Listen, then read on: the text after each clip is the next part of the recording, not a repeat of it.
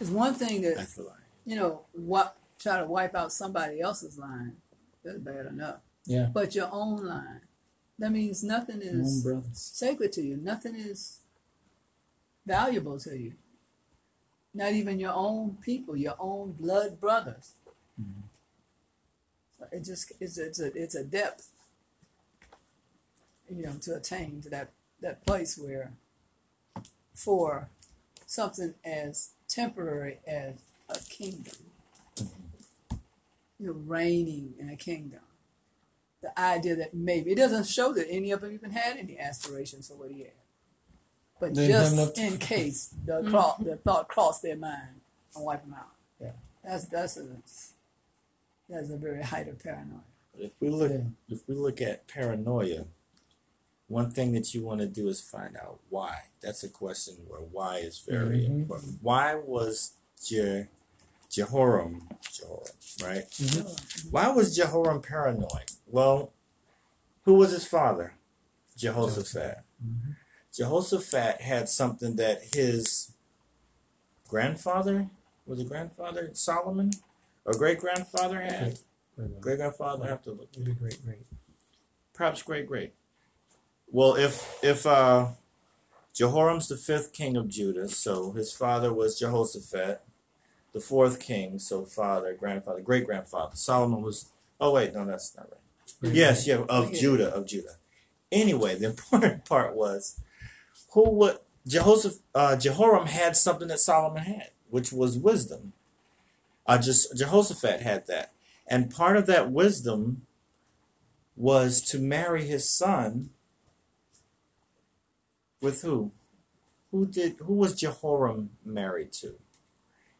He was married to the daughter of Ahab and That's the Jezebel. wedding we were talking about. So he was married to the daughter of Ahab and Jezebel. All of Jehoram's, his brothers and sisters, who were they? His siblings and stuff and whatnot. He's tied to the royal family of Ahab. So remember, at the end of Jehoshaphat's reign, what he's doing is, we saw where he started off high and it kind of descended. And we can tell that not only because the Bible says that in his last days he was doing some pretty weird stuff, but we look at the psyche and the behavior of Jehoram.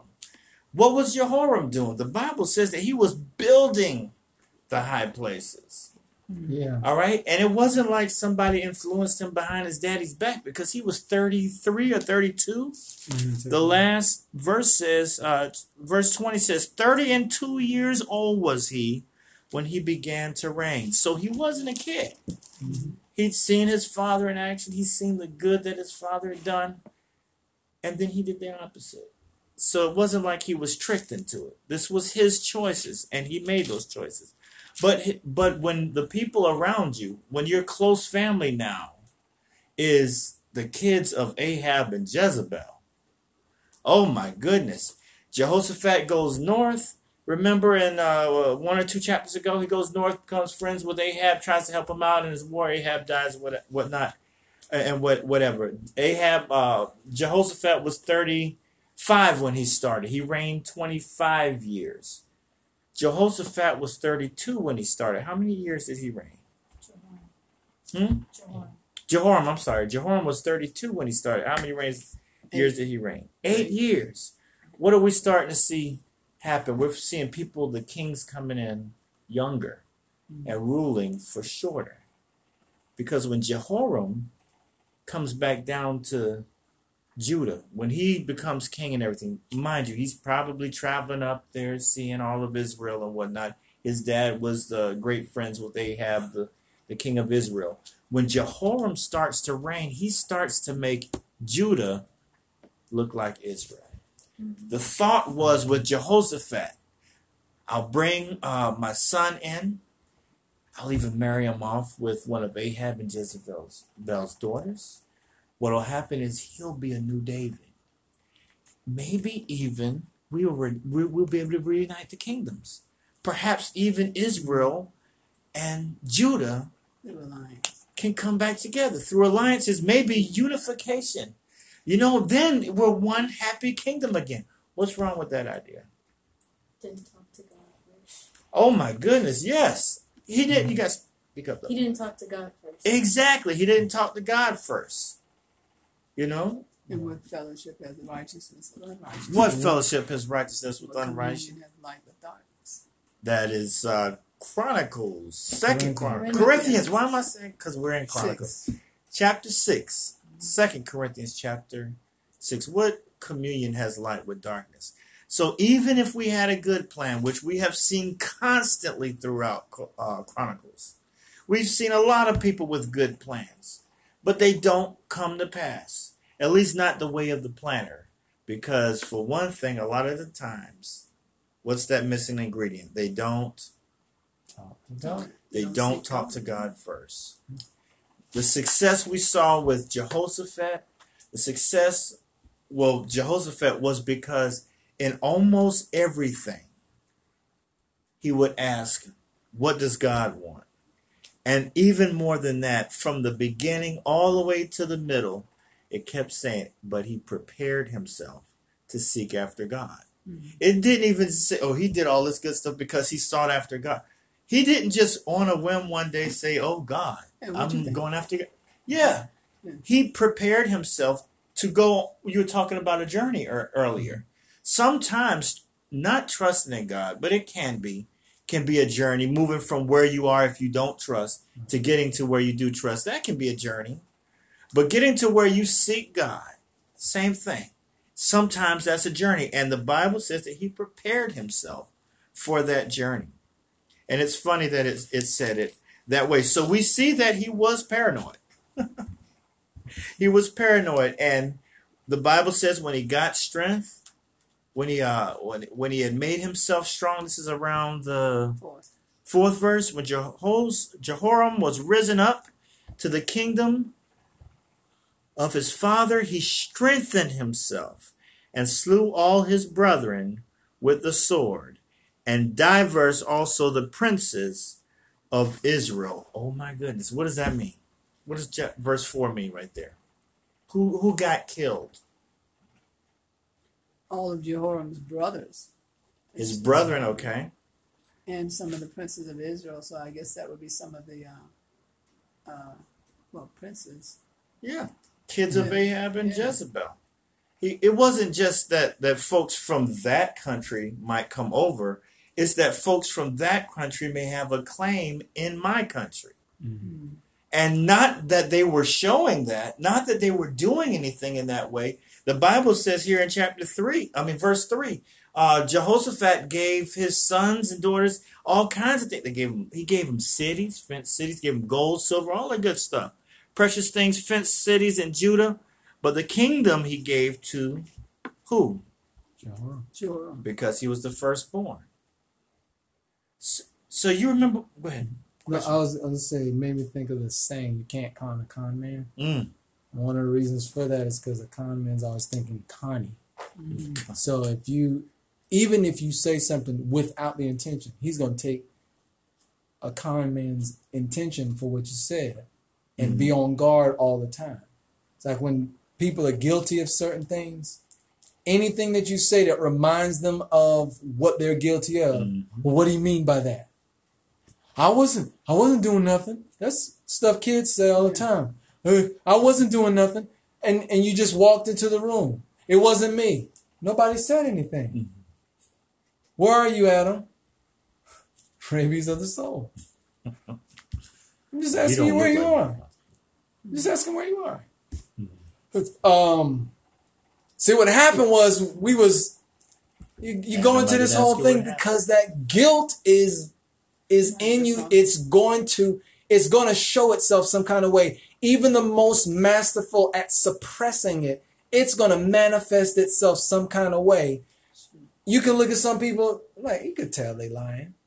But they gotten so comfortable with lying, they have certain things. Even when you get used to doing that, there's something about a person who's not telling the truth. It just doesn't add up.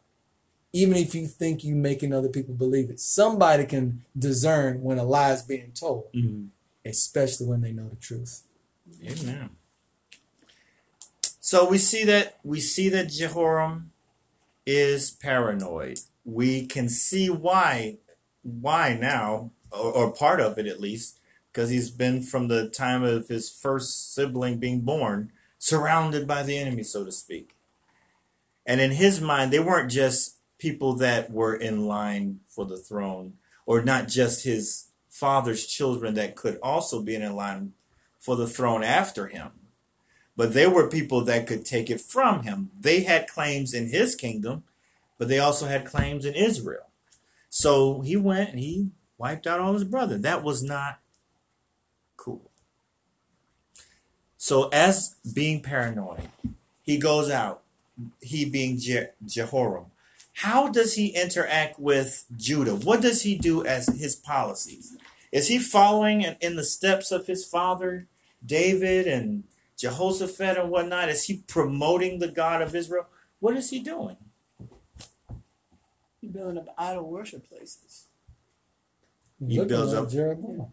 Yeah. Exactly. Sins of Jeroboam all over again. Yeah. It said in the NIV version that he made Judah prostrate, like prostitute themselves from God. Right, and that's in around the 11th or 12th verse. Moreover, he made high places, 11th verse, in the mountains of Judah. He caused the inhabitants of Jerusalem to commit fornication and compelled Judah thereto. Now that's a big thing. What do you think they meant when they said that he compelled Jerusalem to commit fornication and Judah thereto? What's he talking? What are they talking about there? It's like he's tempting them with idols. And he's building up idols, so that's like luring them into idol worship. You know, and kind of persuading them to be this use the word unfaithful to God. When they say talked about fornication, you know, against God, and causing them to be unfaithful to God, which is what Jeroboam did. Is that all it is? Is it? You've given their heart to something other than God. Like in a relationship, if you're with somebody and then somebody else comes along, well, you're in a relationship, you've committed yourself to this person, but you find a way to get through to another person. And then you end up giving them your heart because the time that you spend with them, and they understand me, and they're not like everyone else, and all of that may be true in your own mind, but they may have an agenda. And especially if they know you're supposed to be in a relationship, they have no regard for you or for the relationship that you have. So you're giving your heart to someone who in the end is not going to be there for you. They don't regard you're supposed to be loyal to another person as important. If they find out that you're with someone else and say, oh, wait, we can't do this, then there's a different mentality. But if they know it, then it's an issue. When you set up places for other people to give their heart to another God, to worship, to give themselves to another God, you're setting them up to fornicate, to give their heart to something else where their heart should be with him. That's exactly what was happening, because Jehoram brought down into Judah Baal worship. He brought it back, and he established, that's where the high places were and whatnot. He established these things, and he didn't do in the way his father did. And there were some results for that. Now, what was the fornication? Exactly what you said. There was the spiritual fornication of causing God's people to give their hearts to somebody other than God. That's spiritual fornication.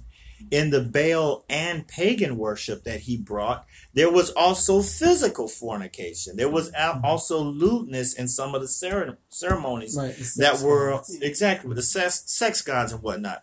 So in all these ways, the commandments are being broken. You're not having, thou shalt have no other God before me. Okay, there's another God before you. Just to make it so, in all ways possible, you're also committing adultery and fornication right here as part of your quote-unquote worship. All in one-stop shop. One-stop shop. You want to be evil? You don't got to go anywhere but here. So there were some consequences, and we're going to move through this a little bit quickly. One of the consequences to Jehoram's change with his attitude as in his closest of proximity to God. One of the consequences was maybe an unexpected one. Two places, Edom and Libnah. Two places. Also Philistia. Because later, this is, and the Arabians. Okay, all over. So we have the Edomites, which are to the east of Judah and Jerusalem. Then we have the Libnites, but I don't remember where they are. But I do remember why they revolted. The Bible says that in the days of the Edomites revolted from under the dominion of Judah and made themselves a king in his days. Joram went forth with his princes and all his chariots. They rose up at night to smote the Edomites, which compassed them in, and the captains of the chariots. What happened? He went into, Jehoram went in to quell the rebellion of the Edomites. So what they did, they took their chariots and all their people that were going to go in and put down the rebellion of the Edomites. When they got over to the land of the Edomites, what happened? They found themselves surrounded. Was not a battle they could win. They lost them.